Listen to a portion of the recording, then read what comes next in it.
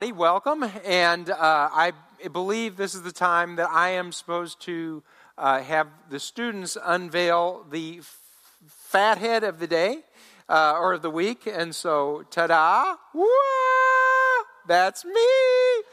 Look at there! Isn't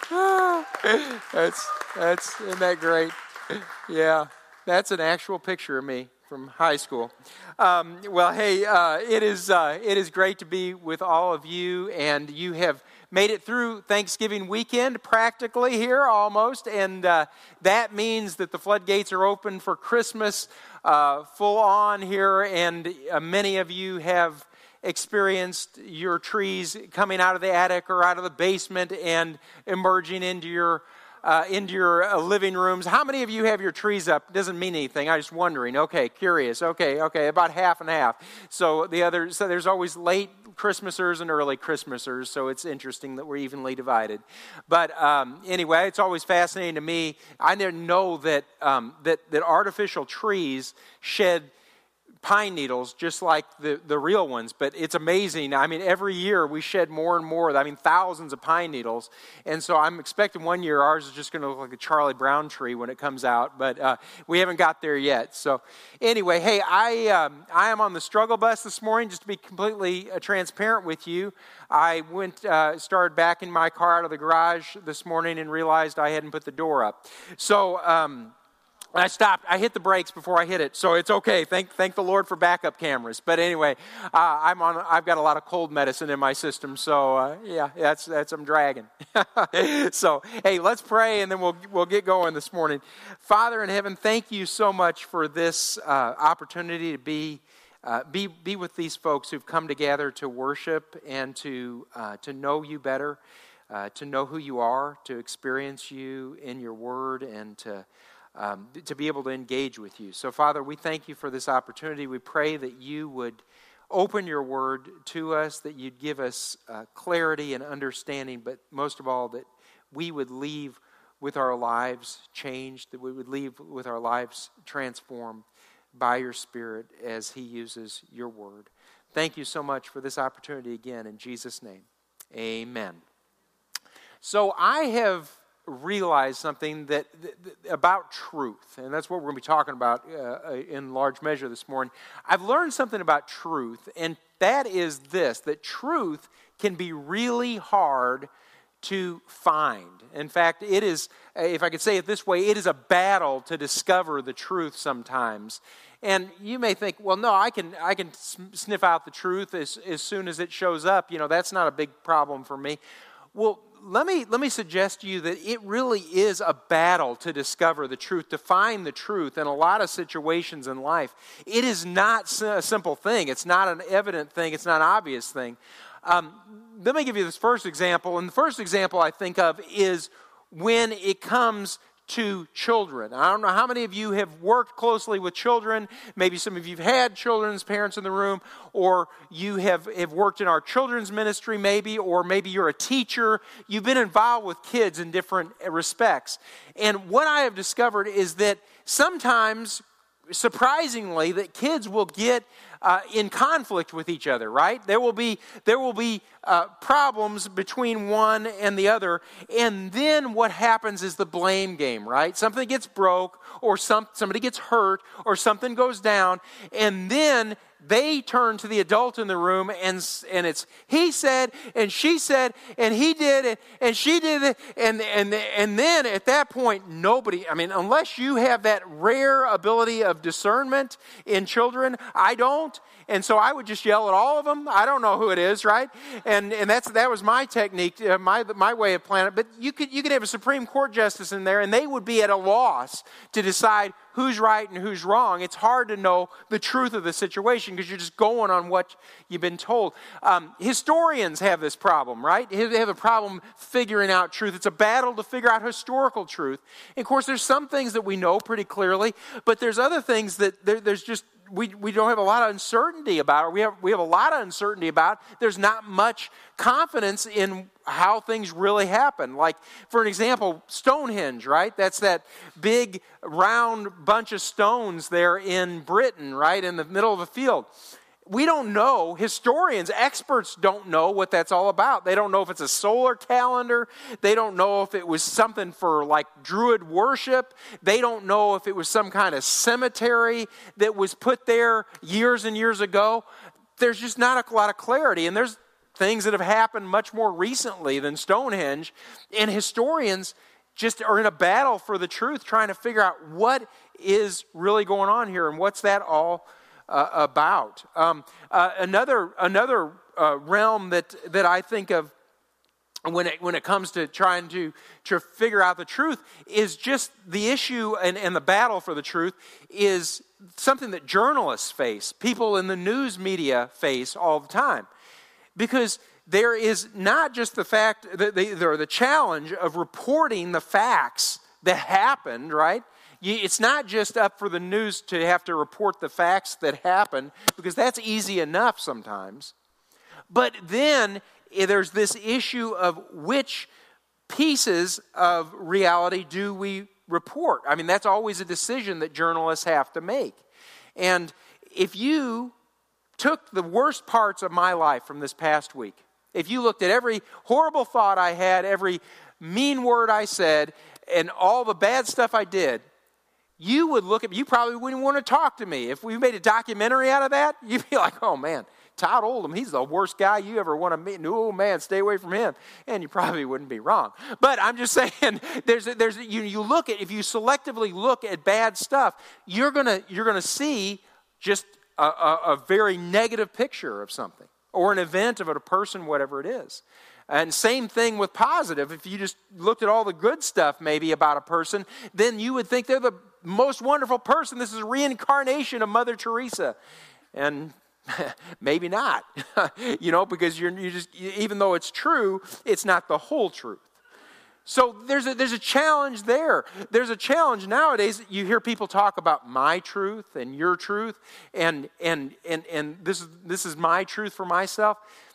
That is tricky right there, because what happens when your truth conflicts with my truth, and how does that work if it conflicts with truth in general? How do we even put that together?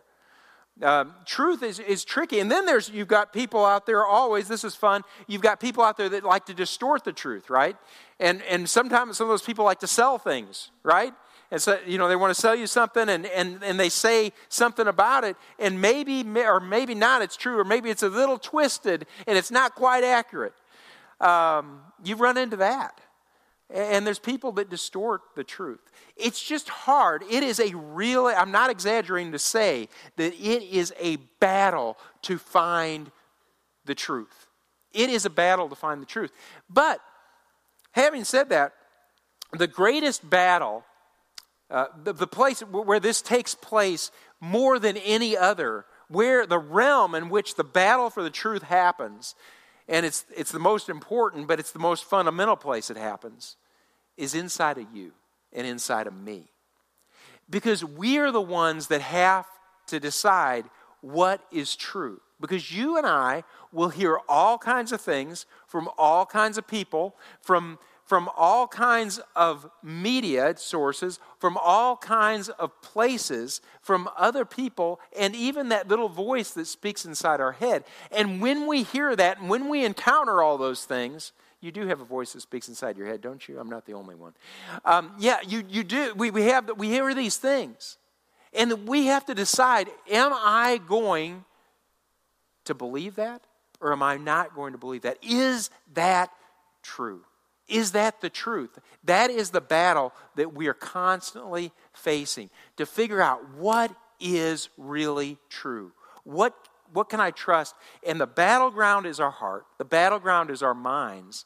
And we have to be able to determine, well, what really is true? What is the truth about this?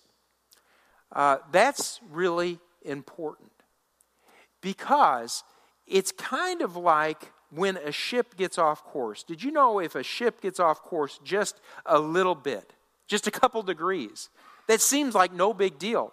But you know what happens when that ship travels for miles and miles and miles, or an airplane for that matter? After so many miles, it is way, way off course. right? It is way off its intended destination.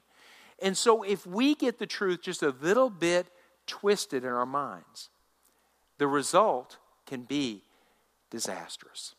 And it's really, really important that we figure out what the truth is. And there was a Jewish scholar that wrote years and years ago about this very issue. Now, he couched it in different terms, but really what he was talking about was the issue of truth. And the issue of the battle for the truth that happens inside every single one of us, and the importance of coming down on the side of truth when we're evaluating what's going on inside of us. His name was the Apostle Paul, and he wrote from prison of all places. He was in jail.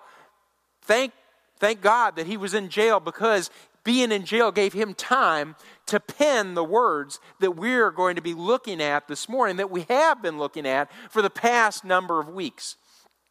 Because he's sat in this prison, and he looked probably at some Roman guards that were on his right and his left.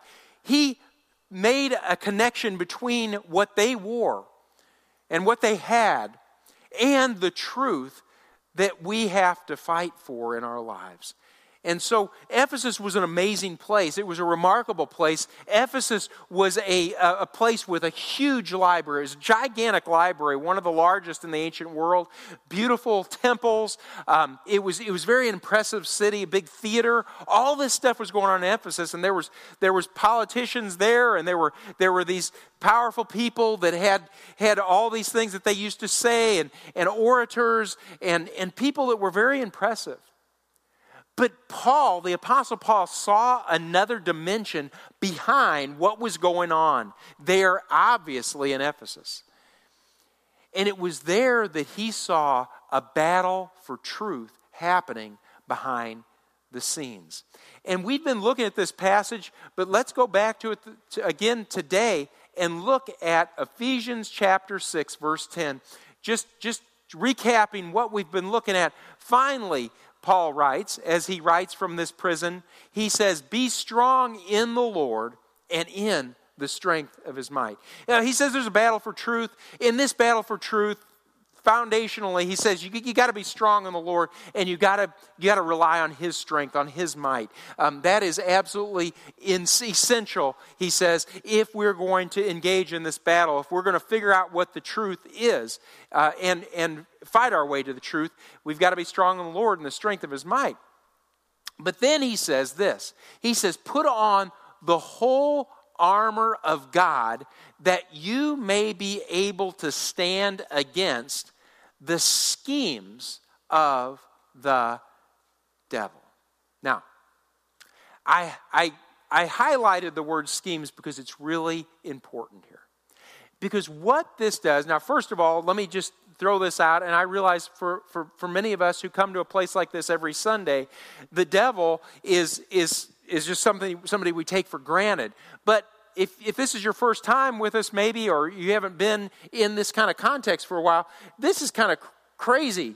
To be very quite honest, because the devil is somebody that we think of, in cartoons, dressed in a red suit with a pointy tail and a pitchfork. It's kind of crazy to think that there's a real devil that's really out to get us and really out to cause mischief, and not only mischief, but cause devastation in our lives. But Paul takes this personage very seriously, and he says, put on the whole armor of God, because you need to be able to stand against the schemes of the devil. So what I want to talk about is, what is the devil's primary technique? Okay? Now, he does a lot of different things in the world. He has a lot of different ways that he influences and things that he tries to accomplish. But usually, and fundamentally, he uses schemes, and that's the word. That's a word that really suggests exactly what we're talking about. It suggests the battle for the truth, because what this word is concerned with is when you have somebody that comes up with a scheme. In fact, we have words that we put with that. We call them like Ponzi schemes, or we have different names for these schemes. It's where people come together and they try to deceive people. They try to cheat people. They try to snake around and confuse people about the truth.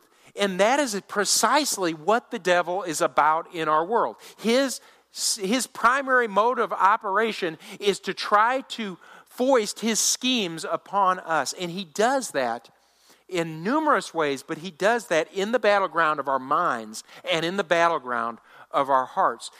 I say it's this fundamental. Do you know Jesus could have described the devil in any way, right? He is God. He understood exactly who the devil was. He was there when the devil rebelled against God before the creation of the world. Do you know how Jesus referred to the devil? He's referred to him as the father of, does anybody know? Lies. He referred to the devil as the father of lies. Because, and he said when the devil speaks, when he lies, he's speaking his native language. Because that is the character, that is the method that the devil employs. It is his scheme to produce deception, to lie to us in numerous ways and through numerous approaches. And Paul sees this as a spiritual battle. He sees this as the devil in an onslaught against people in general, but specifically and most pointedly against people who know God personally through Jesus. And the devil is trying to deceive us all the time, every day, day in, day out. And he does that in our minds, and he does that in our hearts. That is where the battle happens. And so Paul says, put the whole armor on, because you need to be able to stand against the schemes of the devil and the deception that he is going to put out there, and he's going to try to trick you. Now, we see this, and we've mentioned this in the series, but we see this spelled out in living color right from the beginning. You can read the Bible for 5 minutes, starting in Genesis. The first couple pages, you will get to Genesis 3, and in there you hear how the devil impacts Adam and Eve with a scheme. Now, he doesn't just show up and say, I'm really who you should be listening to. The devil, you can't, or the God, you can't trust that guy. You need to believe in me. I'm the one that knows best for you. The devil is never that blunt. He is always so much more subtle than that. He's a schemer. And so what the devil does is he comes along and he couches it as a question. He says, hey guys, did God really say, did he really say you can't eat from any tree in the whole garden? And what he did was he basically kind of just snaked in through a question, literally snaked in, and asked them, Adam and Eve, do you guys really think that God is trying to keep everything good from you? I mean, it sounds like kind of what's happening. And it's exactly the same technique he uses with us. He is always trying to get us to question, to doubt, to buy into the lies that aren't overt, blatant lies, but that are just a little bit twisted, just a little bit off course, that will take us to a terrible destination. And so he says, put on the whole armor of God. And then he says, because we don't wrestle against flesh and blood, but against the rulers, against the authorities, against the cosmic powers over this present darkness, against the spiritual forces of evil in the heavenly places. So Paul says it's not just Satan. It's not just Satan that we're contending with, but he has these minions. He has these servants, these he calls them rulers, authorities, cosmic powers. These people who are in the present, or these ones who are in the present darkness, who are trying to influence us in the wrong ways, who are trying to deceive in multiple ways in our lives, that are promulgating and perpetrating lies against us. We don't wrestle against flesh and blood. He says, you may see these Roman soldiers, you may see these politicians, you may see these orators, you may see the emperor in Rome and the Senate and all these powerful figures. But listen, that is not the real story. Paul says there is deception being pushed out there by these rulers, by these authorities, by the cosmic powers, and it's an unseen battle for the truth. for the truth. Because, again, the devil's stock in trade is lies. Now, Paul gives us the remedy. Paul gives us the answer. And that's what we've been looking at in this series, right? Ultimately, it's a battle for the truth. It's a battle that happens in our hearts. It's a battle that happens in our minds. And that is where we live. That is the in and out of our daily existence. Whether or not we see it that way, there is an unseen battle happening on the battlegrounds of our hearts. And so, Paul gives a prescription. And he gives advice based on that. And he says, therefore, take up the whole armor of God, that you may be able to withstand in the evil day, and having done all, to stand firm. Now, obviously, we're not protecting against physical attacks from the devil. We're protecting ourselves against the spiritual attacks he attacks in our mind and our hearts when he brings his deception to the table. And so Paul says, put the whole armor of God on so that you can withstand and you can stand firm. Stand firm there, or stand therefore, having fastened on the belt of truth. And these are the things we've looked at. Having put on the breastplate of righteousness, shoes for your feet, having put on the readiness of the gospel of peace. So you have these things, this breastplate of righteousness, the helmet of salvation, the shoes on your feet, the belt of truth. Have these things to protect you from the devil's lies. Ultimately from his lies, from his deception, from his deceit that he is instilling and trying to instill in our lives. He says, this is what we have to wear. And then he says, in all circumstances, take up the shield of faith with which you can extinguish all the flaming darts of the evil one, and take the helmet of salvation. He says in all circumstances. So this is not a Tuesday and Thursday type of thing. This is not an occasional thing. This is not something that we just do when we think about it. Paul is giving the advice his counsel is giving to the Ephesian believers. He's saying, you need to put this armor on every day, in every circumstance, whether it's a good circumstance or a bad circumstance, whether times are easy, whether times are hard, whether you're aware of the battle in your mind or whether you're not aware of it. You need to always suit up, to use the name of our series. In all circumstances, take up these things. In all these circumstances, take up these. Well, this is beautiful. In all your circumstances, take up these armor. Take up this armor and these pieces of armor. But then he says this. And before we get there, what are all these pieces of armor we've looked at have in common? Okay, you're like, say, I don't know. What are you thinking, Todd? Okay, well, let me give you a clue what I'm thinking. I'll give you an option. It's a two question multiple choice. Two option multiple choice. Offense or defensive weapons that he's given us. Defensive, right? Or defensive armor. These are defensive things, right? Everything he's given us has been defensive.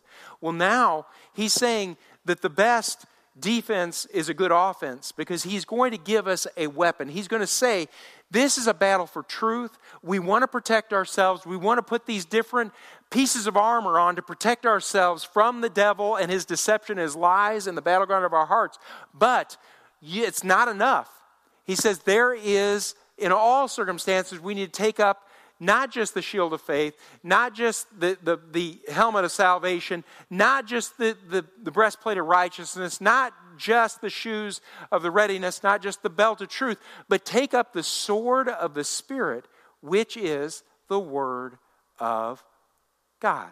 So Paul is giving us with this an offensive weapon that he says is the means by which we can actually defeat Satan. The other things protect us from the devil, from his influence, from the attempts he makes at deceiving us and twisting our minds and pulling us off course. But this one is the one weapon he gives us, the weapon that he equips us with so that we can fight against the devil directly. He calls it the sword of the Spirit, by the way, because the Spirit is the author of the Word of God. The Spirit is the one who inspired people to write, who breathed out the words of Scripture. And so he calls it the sword of the Spirit, and it's the word that the Word of God that the Spirit continues to use in our lives. The Word of God, the Word of God is the sword of the Spirit, but it is the Word of God that we use to defeat the devil's lies in our lives, in our minds, and our hearts. Now, let me give you a great example of where this took place. If you remember Jesus, when he was baptized in the Jordan River, and after he was baptized, he came out of the river, and he was immediately taken or sent into the desert, into the wilderness, and he fasted for 40 days there.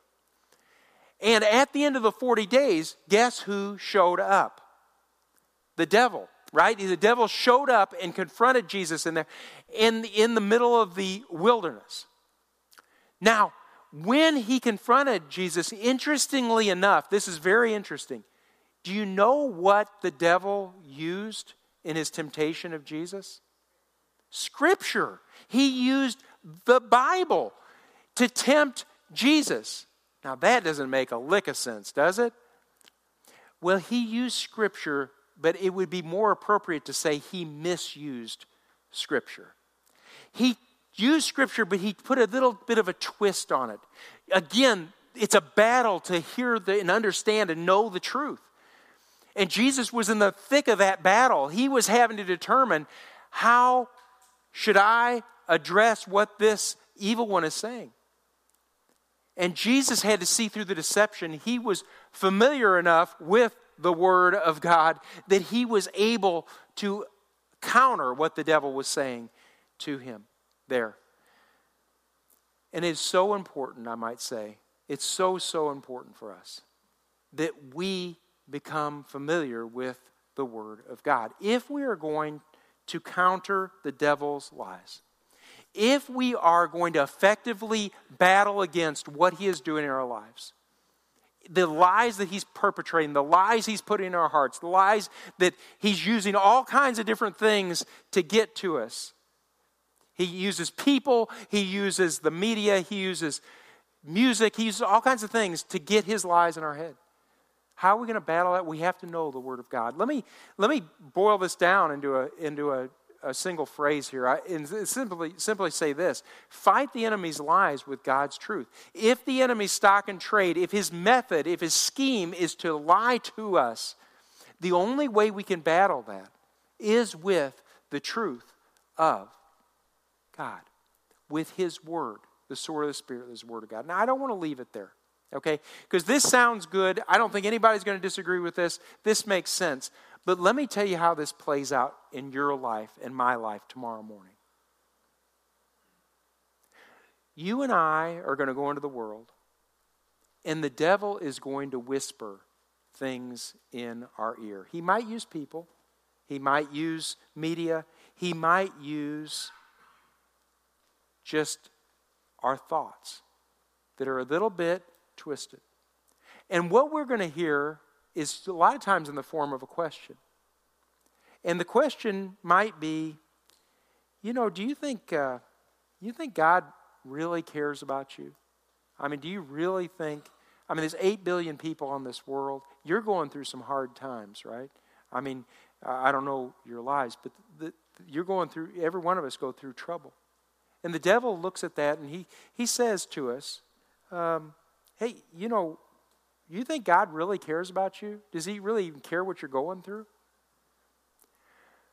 Well, God gives us the sword of the Spirit in 1 Peter 5:8 that says, cast all your care on him because he cares for you.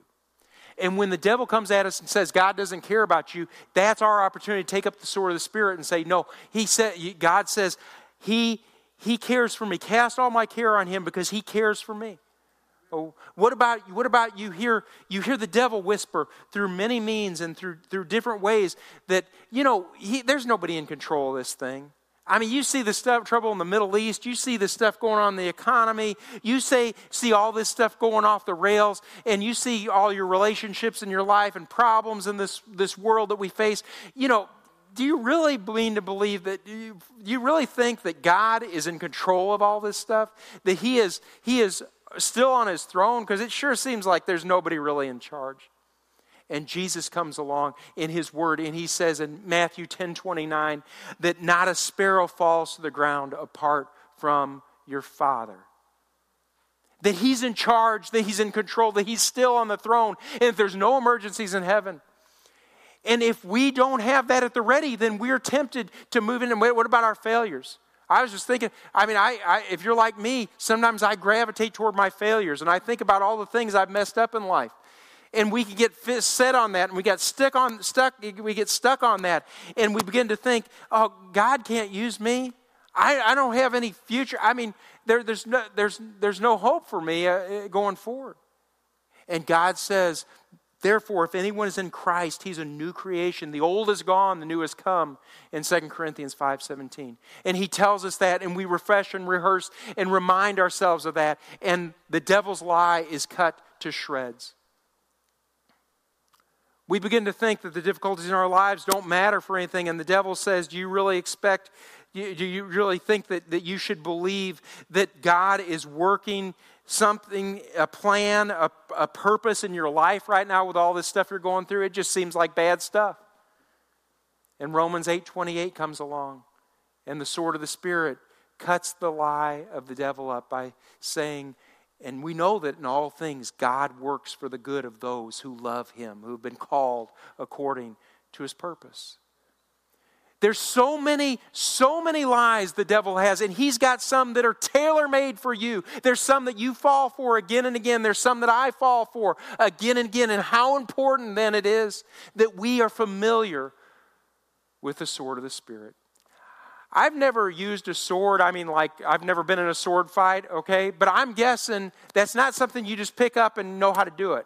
I think there's a lot of a learning curve that goes along with being in a sword fight. We have to familiarize ourselves with how to use the sword of the Spirit that is the Word of God. And that comes with the cost of time. That comes with the personal investment of time spent in studying God's Word personally for ourselves. And apart from that, we'll never know how to use the Word of God. We'll never know how to combat on the battleground of our minds and hearts the lies of the enemy.